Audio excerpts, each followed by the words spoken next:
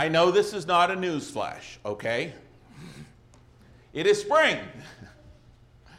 It is the season of new life. It is the season of planting gardens. For those of you who have cattle, it is the season for new birth. It is the season for new birth in the world of nature when it comes to the wild animals as well. As probably all too many of us know, it is the time of new life when it comes to the flowers, and the trees, and the foliage. We know this by our sinuses.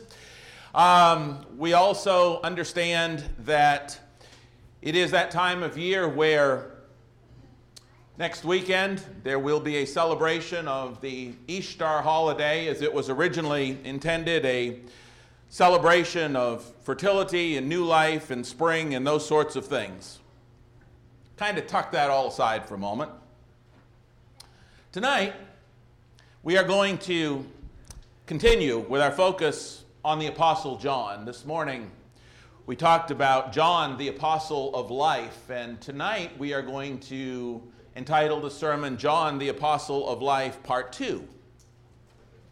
You know, there are certain words that are associated with certain apostles. There are certain nicknames, if you will, or terms that automatically bring to mind certain apostles. We know from the scripture, and as was mentioned in this morning's lesson, that James and John were called the sons of thunder. It is often said in our brotherhood that the Apostle Paul was the apostle of grace because he used that word grace so many, many, many times. We think of the Apostle John, and typically we refer to the Apostle John as the apostle of love because he wrote so much about that topic. But John was also known, or is also known, as the apostle who was consumed with, or is recognized as having as one of his top priorities, our understanding also not just of love, but our understanding of the essentiality of belief. John was the apostle or an apostle who was ultimately consumed with belief in Jesus Christ, in belief in Jesus as the Son of the living God. Most well-known verse in the Bible, John 3:16. For God so loved the world, he gave his only begotten Son, that whosoever believes in him should not perish, but have everlasting life. John emphasized belief a lot. In John 17:20 and 21, John records for us these words from Jesus, I do not pray for these alone, but also for those who will believe in me through their word, that they may all be one, as you, Father, are in me and I in you, that they also may be one in us, that the world may believe that you sent me. John was big on the word believe. In fact, if you'll turn in your Bibles with me to John chapter 20, if you would do that, please, we will note another focus in on belief by John. In John chapter 20, beginning at verse 24, we'll read these words, recorded again by John by divine inspiration. John 20:24. Now Thomas, called the twin, one of the 12, was not with them when Jesus came. The other disciples therefore said to him, we've seen the Lord. So he said to them, unless I see in his hands the print of the nails, and put my finger into the print of the nails, and put my hand into his side, I will not believe. Thomas just could not bring himself to believe that Jesus, this Jesus whom he'd seen crucified and dead and buried, was truly alive. He just couldn't bring himself to believe that. And it says in verse 26, after 8 days, his disciples, that is Jesus' disciples, were again inside, and Thomas with them. And Jesus came, the doors being shut, and stood in the midst of them and said, peace to you. And he said to Thomas, don't you love the Lord's patience? The Lord knew what Thomas needed. And who we often call doubting Thomas. Thomas needed to believe, and Thomas said, I can't unless. And Jesus said, okay. He said, reach your finger here and look at my hands. And reach your hand here and put it into my side. Do not be unbelieving, but believing. And Thomas answered and said to him, my Lord and my God. And Jesus said to him, Thomas, because you have seen me, you have believed. Blessed are those who have not seen and yet have believed. And again, John's focus on believing. And as we look at these beautiful promises, Jesus was talking about you and me. Jesus had in mind us when he said, blessed are those who have not seen and yet believed. We haven't seen Jesus. We haven't stuck our fingers into the holes. We haven't put our hand in his side. But he said, blessed are those who have not seen and yet have believed. And John goes on to write further in verse 30, truly Jesus did many other signs in the presence of his disciples, which are not written in this book. But these are written that you may believe that Jesus is the Christ, the Son of God, and that believing you may have life in his name. And so John comes right out and tells you, the whole point I wrote, he says, is so you'd believe. John was the apostle of belief. But yet, there's another word. There's another word that is seen throughout the gospel according to John, as well as 1 John, a total of 62 times. 62 times. Now, if you're going to use the word 62 times, it's pretty well something that you would be known for, wouldn't you say? It is a word that lies at the heart and soul of some of the most encouraging and well-known texts from John as well. And it's a word that we're going to look at tonight. It's a word that you and I need to be acutely aware of. It's a word that we need to make sure that we lay a hold of and hang on to in every way possible, because it is truly a matter of eternal life and death. What's that other word? John's the apostle of love. He's the apostle of belief, if you want to focus in on what he focused in on.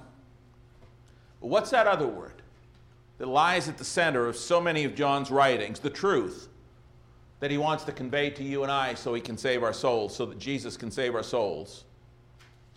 What is that word that John's gospel is so full of, that we so much need to take a hold of?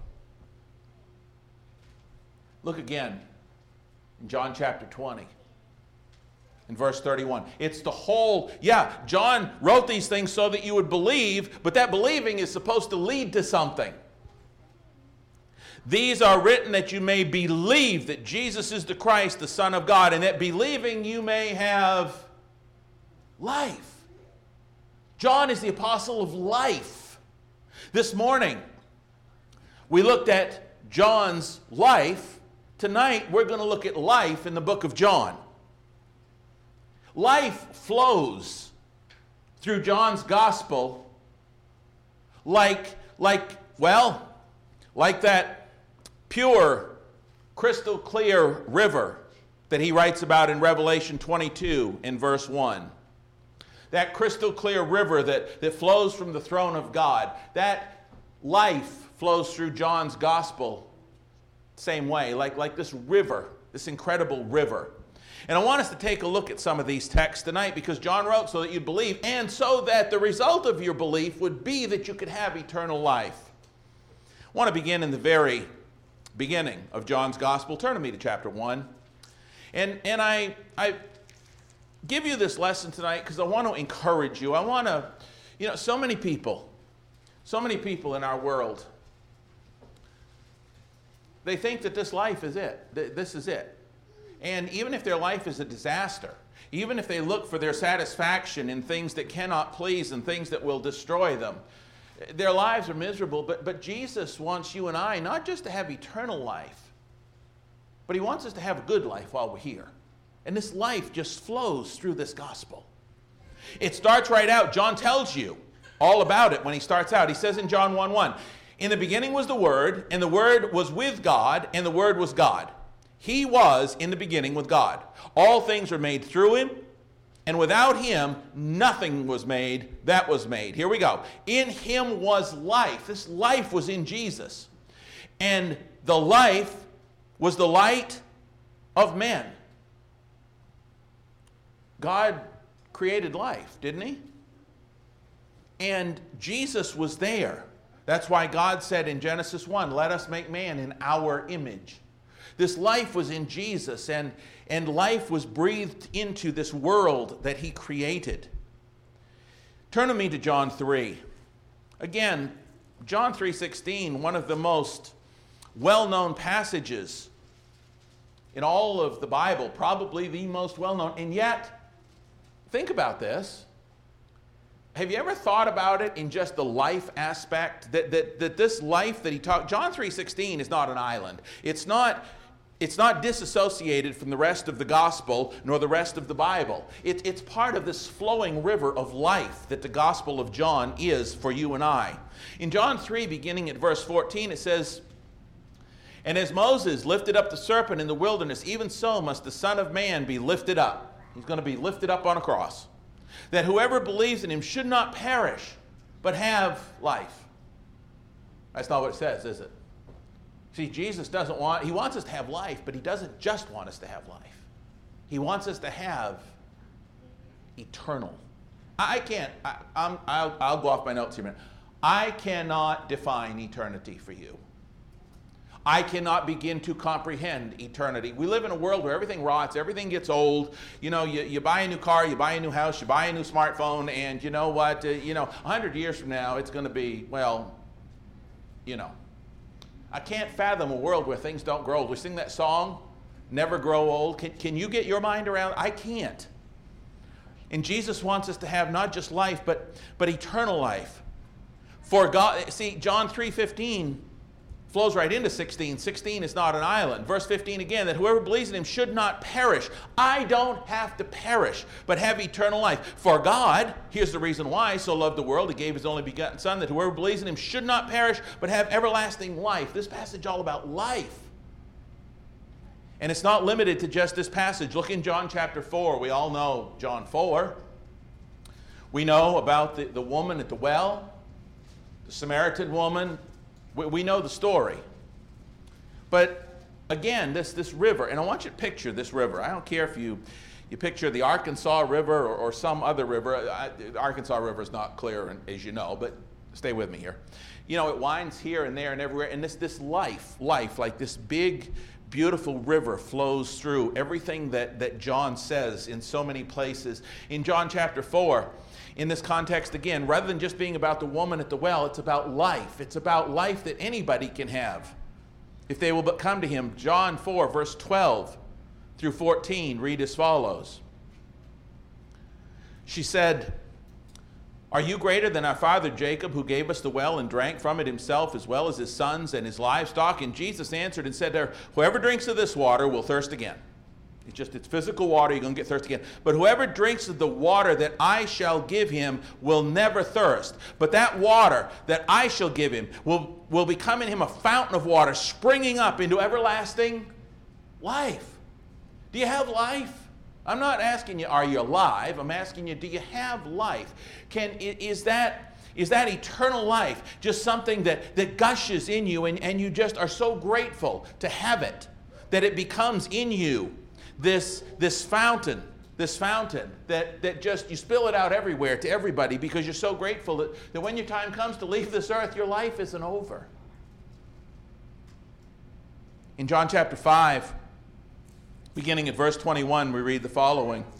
And I want to take you on this trip beside of the river of life tonight through the Gospel of John. Have you ever had one of those moments when you're just beside of a very calm flowing river? You can hear the water on the rocks, you hear the birds in the trees, sun's out, beautiful day, and there's just so much calm, so much peace, and it's like, man, why can't I just stay here? In the Gospel of John, there's a river of life flowing through, and it's meant to bring you peace no matter where you are in this life. In John 5, we see this river continue to flow down through. In verse 21, it says this, "For the Father raises the dead and gives life to them, as the Father raises the dead and gives life to them, even so the Son gives life to whom he will." We've all been to funerals. We've all known people who have died.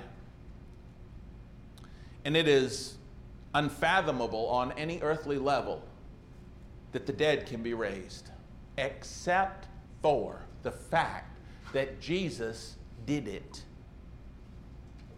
He did it. Your Lord, that Lord whom you are in, if you are in Christ, he did it. Widow of Nain's son. Lazarus, the little girl, and most incredibly, himself. He said in John 10, I have the power to lay down my life and take it up again. He has the power to give life to whom he will, and he spread out his hands on that cross. And he said, all you got to do is come to me, and if we come to him in faithful obedience, we can have this life. It's incredibly refreshing, and it gives me peace no matter where my path winds. That river of life is there through the Gospel of John. As we read on in verses 24 through 29, we read this of chapter 5. Most assuredly, listen, when Jesus says, most assuredly I say to you, I mean, Jesus doesn't have to say most assuredly. If Jesus says, look, I'm telling you. But he says, most assuredly I tell you, he who hears my word and believes, here's one of John's favorite words, in him who sent me has everlasting life and shall not come into judgment, but has passed from death into life. I don't know what Judgment Day is going to be like. I don't. Jesus didn't give us this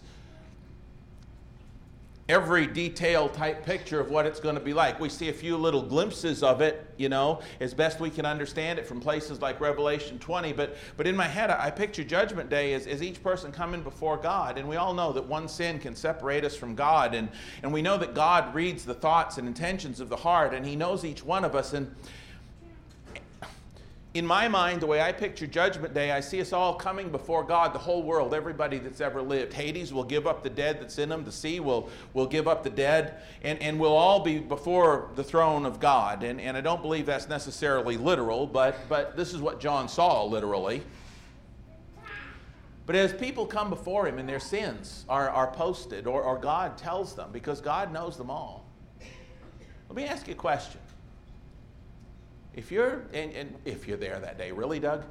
When you get there that day, if it is this thing where one at a time we move forward, and I don't know that we'll be, but I'm trying to draw a human picture, and you watch the people in front of you and their sins are hung out, and Jesus says, depart from me, I never knew you, and you can see them escorted or dragged or whatever, or however that's all going to work off into hell, and that's going to be scary enough, even if you're Christian, agreed?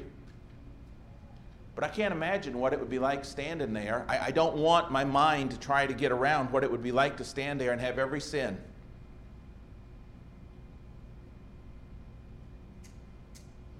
But because of Jesus, I don't have to.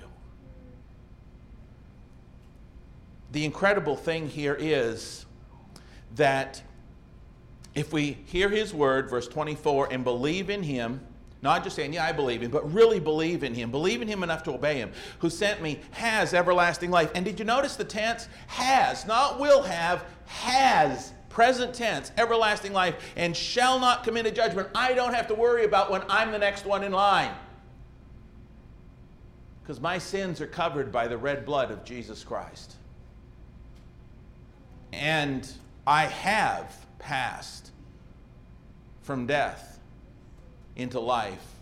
He goes on from there in this particular text and says, most assuredly I say to you, the hour is coming and now is, when the dead will hear the voice of the Son of God, and those who hear will live. For as the Father has life in himself, so he has granted the Son to have life in himself, and has given him authority to execute judgment also, because he is the Son of Man. Don't marvel at this. For the hour is coming in which all who are in the graves will hear his voice, and they'll come forth. Those who have done good to the resurrection of life, and those who have done evil to the resurrection of condemnation. Once again, we see that word life. We move on to chapter 5 and verse 39. Look what it says. He says, you search the scriptures, for in them you think you have eternal life.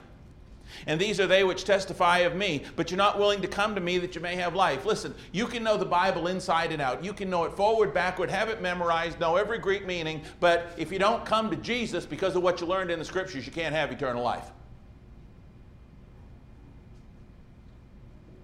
A tape recorder can know the Word of God enough to spit it back at you. But if we know him, and if we know his word and we live for him, he says again in verse 39, we've got to come to him because of what we learn in the scriptures. And he said, but you're not willing to. come to me that you may have life, in verse 40. In chapter 6, John uses the word life 11 times. I don't have that many. You have to picture one toe, okay? I don't have that many digits here. But John uses the word life 11 times as he relates how Jesus desperately seeks to convince those around him that he is the bread of life that they have to take into their hearts. You can't earn it. You can't deserve it. You can't work enough for it. You've got to take Jesus in if you ever want to go to heaven. John chapter 6, look in verse 35. Verse 35, and Jesus said, I am the bread of life. He's not the bread of death. He's not the bread he's the bread of life.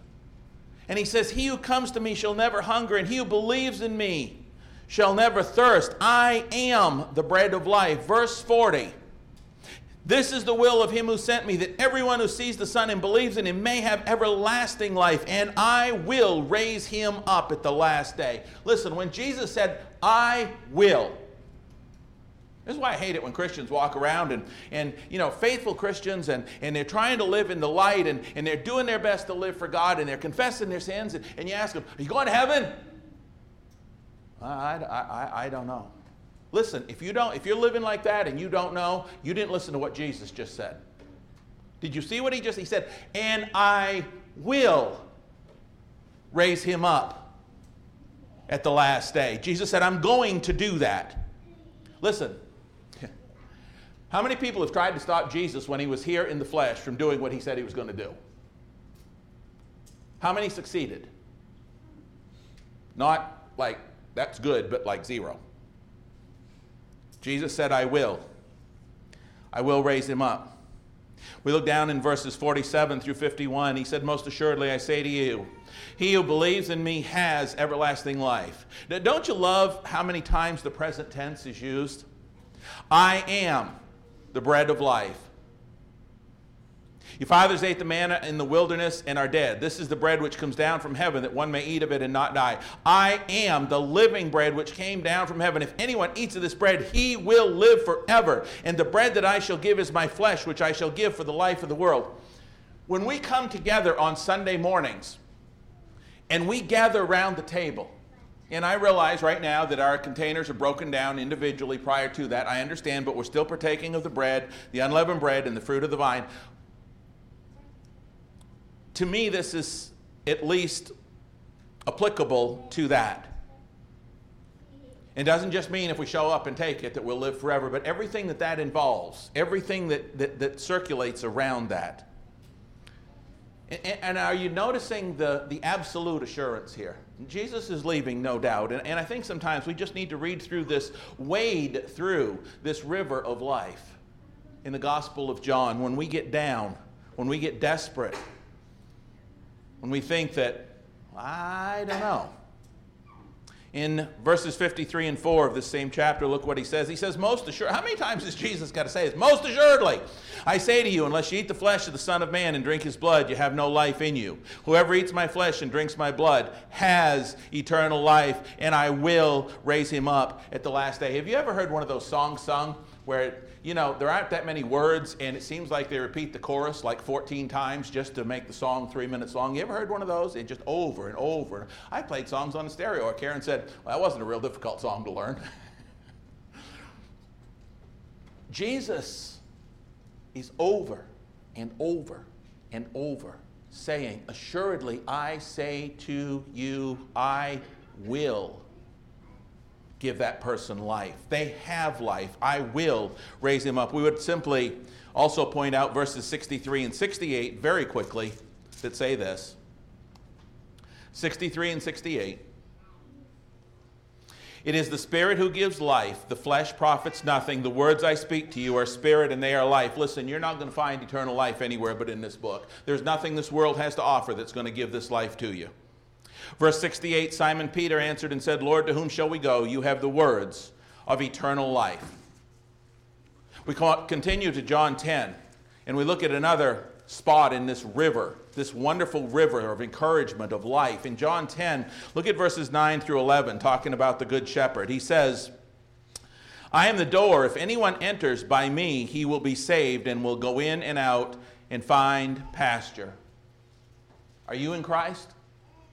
If you are in Christ, you have entered by him, through his blood. The thief does not come except to steal and to kill and to destroy. I have come that they may have life and that they may have it more abundantly. Listen, Jesus wants you to have eternal life. And he's telling you that if you're his and you belong to him and you follow him like you ought to, you have, not will have, not might have, not may, you have eternal life. Sometimes we're afraid. Have you ever been afraid to believe that? I think sometimes we're a little, I don't know. Well, listen, either Jesus was telling the truth or he wasn't. And for one who claims to be the way, the truth, and the life, he kind of has to be telling the truth, doesn't he? Now, I'm not talking about cheap grace. I'm not talking about, well, I'm saved, I can go do it. That's not what I'm talking about. What I'm talking about is blessed assurance, Jesus is mine. And as we think about that here, not only does he want us to have eternal life, he wants us to have life more abundantly. Question, and I don't expect an answer, but do you have abundant life? Do you have a full, and I don't mean schedule-wise, do you have a full, joyous, abundant, contented, peace-filled in Jesus life?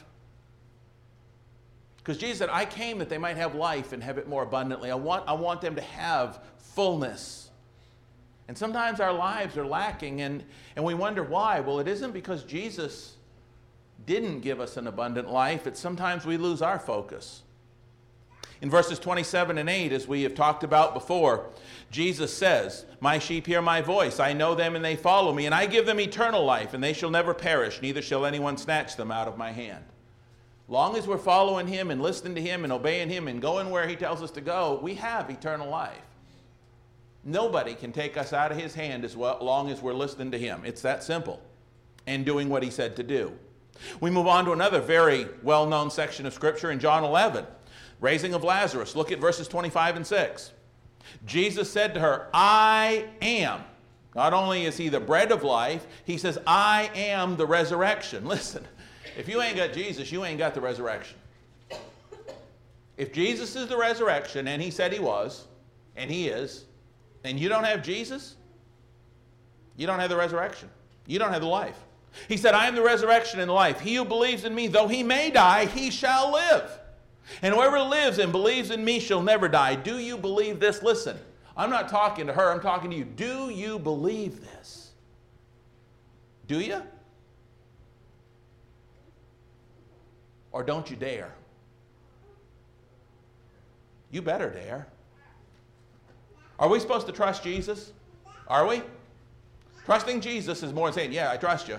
And he says, I'm telling you that if you listen to me, I am the resurrection and the life. And we read all of these texts, then we need to trust him. And we just keep going down this beautiful river. Look in John chapter 12. Look in verses 24 through 26. It's all over the place. You can't escape it. You can't miss it. It's awesome. Jesus said, John 12:24, most assuredly I say to you, unless a grain of wheat falls into the ground and dies, it remains alone. If it dies, it produces much grain. He who loves his life will lose it. He who hates his life in this world will keep it for eternal life. When a person says, you know what, I know I can't do this on my own, and I'm willing to put everything in my life behind me to serve Jesus. That's the person who has eternal life. He says, look in verses 48 through 50 of chapter 12 as well.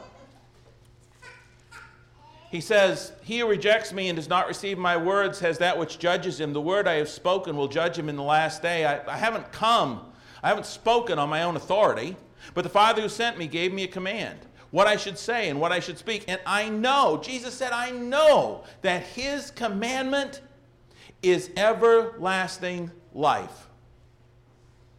Jesus said, I'm going to do what God said because I know. I know. God in the flesh said, I know. God's command is everlasting life. In John 14:6, as we've already said, he said, I am the way, the truth, and the life. Look in John 17. what we often call the high priestly prayer. And I know there's a lot of text here tonight, and I know there's not a lot of illustration. I'm not into illustration, and I want to encourage you. I want to encourage you never to look at the Gospel of John the same way again. I want to encourage you tonight to understand every time that you go into the book of John, it's like taking a walk beside of this beautiful, tranquil, sunlit, beautiful river of life, because that's what John's gospel has flowing through it from beginning to end. In John 17, again, a very familiar passage. Jesus, getting ready to pray, spoke these words, lifted up his eyes to heaven, verse 1, and said, Father, the hour is come. Glorify your Son, that the Son also may glorify you, as you have given him authority over all flesh, that he should give eternal life to as many as you have given him. And this is eternal life. Listen, you want to know what it is? Jesus is going to tell you. This is eternal life.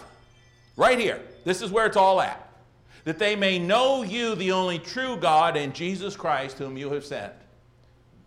Knowing God is different from knowing about God. I know about a lot of things. Some things I've never seen. I know about the Grand Canyon, but I have never experienced it, known it by being there. I have never been to Alaska. I have never been to Hawaii. I know about them. I know about Diamond Head. I know about some of those things, but I have not experienced it, taken it in, breathed it, touched it, been there, experienced it. And this is what he's talking about. Eternal life is to truly know God, not just to know about him. And how do we know God? Jesus said, the words that I give you, they're life. They're life. And again, the whole point of John's writing his gospel account, John 20, verses 30 and 31, that we've already covered, is that we might believe, and that by believing, we might have life.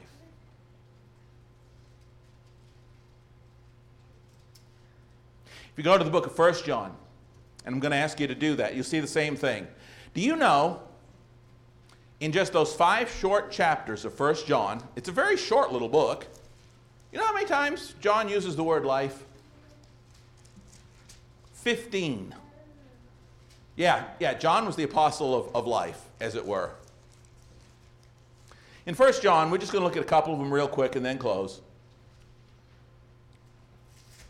He uses the word life 15 times in 12 verses in 5 short chapters. Remember how he started his gospel? Talking about the life. John 1, 1 through 3. Guess how he starts 1 John? Talking about the life. 1 John 1, 1 through 3. Look at it. He said, that which was from the beginning, which we have heard, which we have seen with our eyes, which we have looked upon, and our hands have handled concerning the word of life. The life was manifested. This Jesus, this God who created all life, who was there and created life in the beginning, he became manifest or known. This life was manifested, and we have seen and bear witness and declare to you that eternal life which was with the Father and was manifested or made known to us. That which we have seen and heard we declare to you, that you may have fellowship with us, and truly our fellowship is with the Father and with his Son, Jesus Christ. Isn't that an awesome statement?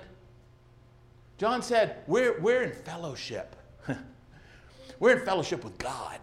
We're there with God. We're there with Christ because this life he made known to us. Jesus, the word of life. Jesus, the way, the truth, and the life. We saw him. We know him. We experienced him.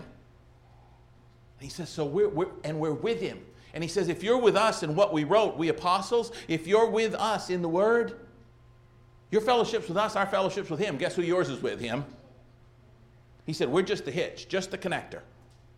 He goes on in chapter 2 to say this in verse 15. He says, don't love the world or the things in the world. If anyone loves the world, the love of the Father is not in him. Again, a very familiar passage, and we don't often think about it in terms of life, but look at the rest of it.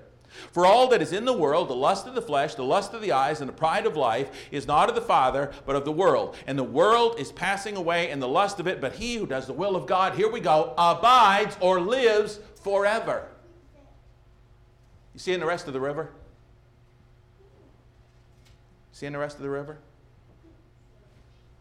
It flows through this text that we often use to talk about not loving the world, but it's even included there. And it can get rocky when you love the world. And you may picture this stream of the word life running through John's writings is maybe coming to this little place where the water falls over the rocks, or however you want to picture it. But the bottom line is, even in this passage about not loving the world, he talks about the contrast of life and how to have it. We move on to chapter 3, verses 13 through 16 in 1 John. Look what he says. Do not marvel, my brethren, if the world hates you. Now, this is a text that we often turn to talk about the persecution that we'll face as Christians sometimes. But even this text, there's that river of life flowing through it. And when I talk about the river of life, I'm not talking about the one in Revelation. I'm talking about this thread of the word life that winds through his writings. But look what he says. In verse 13, he says, don't marvel, my brethren, if the world hates you. We know. Can a Christian know? I've already brought this up once. You've heard me talk about it before. Can we know? Can we? Do you? They can't see you nodding on. That's okay. So you don't have to be afraid to nod.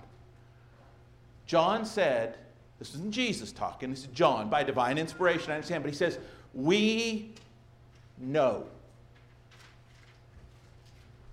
John, what do we know? We know that we have passed. It's already done. He's talking to those in Christ. He said it's already done. We know that we have passed, past tense, from death to life because we love the brethren. He who does not love his brother abides in death. Can we know? Yes, we can know. But part of that knowing is loving our brothers and sisters. We don't love our brothers and sisters if we don't love that brother or that sister. All of a sudden, that puts us knowing in doubt, don't it? But we can still know. We know we've passed from death to life because we love the brethren. He goes on in verse 15, whoever hates his brother is a murderer, and you know that no murderer has eternal life abiding in him. By this we know love, because he laid down his life for us, and we also ought to lay down our lives for the brethren. Yeah, we can know. The tragic part is we can know in our hearts that we may be in extreme danger if we don't love that brother or that sister. And by love, I'm not talking about lip service. Finally, in chapter 5 of 1 John, we see this. Verse 10. He who believes, and again, not just simply a belief. The Bible defines belief as a belief that is willing to obey because it believes strongly enough to do that. He who believes in the Son of God has the witness in himself. He who does not believe God has made him a liar because he has not believed the testimony that God has given of his Son. What is that testimony, John? He said, I'll tell you what it is, verse 11. And this is the testimony that God has, past tense, given us eternal life. And this life is in his Son. This is kind of the wrap-up of what I'll cover tonight with John, and it's a fitting end to the entire lesson. 2 or 3 things here real quick. Have you ever maybe placed a bid on a house or car, or you've wanted to apply to a certain school, a college, or there's something that you've done and the outcome is in doubt? And you really worry about it. Maybe it's a doctor's test and you've had something tested. And so for days you go through this process of wondering how it's all going to turn out, how it's all going to end. You wonder if you come out on the right side of it. And this text in verse 11 says, we don't have to do that with eternal life. He says, God has given it to us. We don't have to wonder if we're going to have it. He's given it to us. It's a past tense thing. But it's only in his Son. It's only if you're in Christ. If you're somebody here tonight and you've heard the gospel and you believe that Jesus Christ is the Son of God and you believe that we ought to do everything he says, You need to be willing to repent of your sins and confess Him as Lord, and you need to be baptized into Christ, because this eternal life is only found in Jesus. And if you ain't in Jesus, you ain't got it. I don't mean to be harsh. I mean to be biblical. But you need to understand that. He goes on to say, he who has the Son has life. He who doesn't have the Son of God does not have life. These things I have written to you who believe, that's one of his words, in the name of the Son of God, that you may know that you have eternal life, and that you may continue to believe in the name of the Son of God. John ends his gospel in chapter 20, verses 30 and 31, telling how these things are written that you may believe so you can have life. Same way he ends 1 John. These things are written to you that you may know. I've written to you who believe that you may know that you have eternal life, and that you may continue to believe in the name of the Son of God. You see, some will know that they have eternal life, but over the course of time, somewhere along the line, they don't continue. We need to continue to believe in the name of the Son of God. And so tonight, as we get ready to close, I feel maybe a little bit like, in my mind, I picture Jesus might have felt when he said in John 5:6 to the man who was crippled, do you want to be well? Do you want to be made well? I feel that this is a similar question. Let me ask you, do you want to live? Do you want to live? Do you want to live forever? Do you want eternal life? There's only one place we find it. So tonight, let me begin with our earthly life. Do you have life? Some people, you know the old saying, once upon a time, way back when, get a life, right? Have you got one? Have you got the abundant life that Jesus died to give you, a life that's full of hope? A life that is just full of abundance and joy because you have eternal life. You have an earthly life that is abundant because you have an eternal life that you can know. Do you have that? Do you listen to and abide in His Word, taking it deep into your heart and soul at every opportunity you get, getting to know God better so that you can live with Him forever? Do you not only hear, but also do what Jesus said so that nobody can snatch you out of His hands and take away your eternal life? Do you absolutely know for certain tonight, based on God's Word, not based on your performance? Because quite frankly, your performance and my performance is all the same. All have sinned and fallen short of the glory of God. I mean, no disrespect, but none of us deserve to go to heaven. Do you absolutely know that you have eternal life according to this? Do you know? Because if you don't know, according to this, that you have eternal life, do not put your life in danger by leaving this building until you can know. If you need to be baptized so that you can know, baptized into Christ where life is, we'd love to do that tonight. If you're somebody who's already been baptized into Christ, but you're not continuing with Jesus, or there's something else that is really clouding you up or messing you up or weighing you down. Maybe you haven't believed enough to obey His commandments. Please, don't remain still in the pews and dead in your sins. But come to the front to be born again of the water and the Spirit. Put that old man of sin to death and be raised up to walk in newness of life. That life is in Jesus. Don't you want it? Don't you want it? If you're not in Christ, you need to be. And if you are in Christ, then you need more life, need the prayers of the church to help you enjoy that abundant life more. Whatever we can do so that you walk out of this building tonight knowing that you have eternal life. Please come right now and we will respond as you do.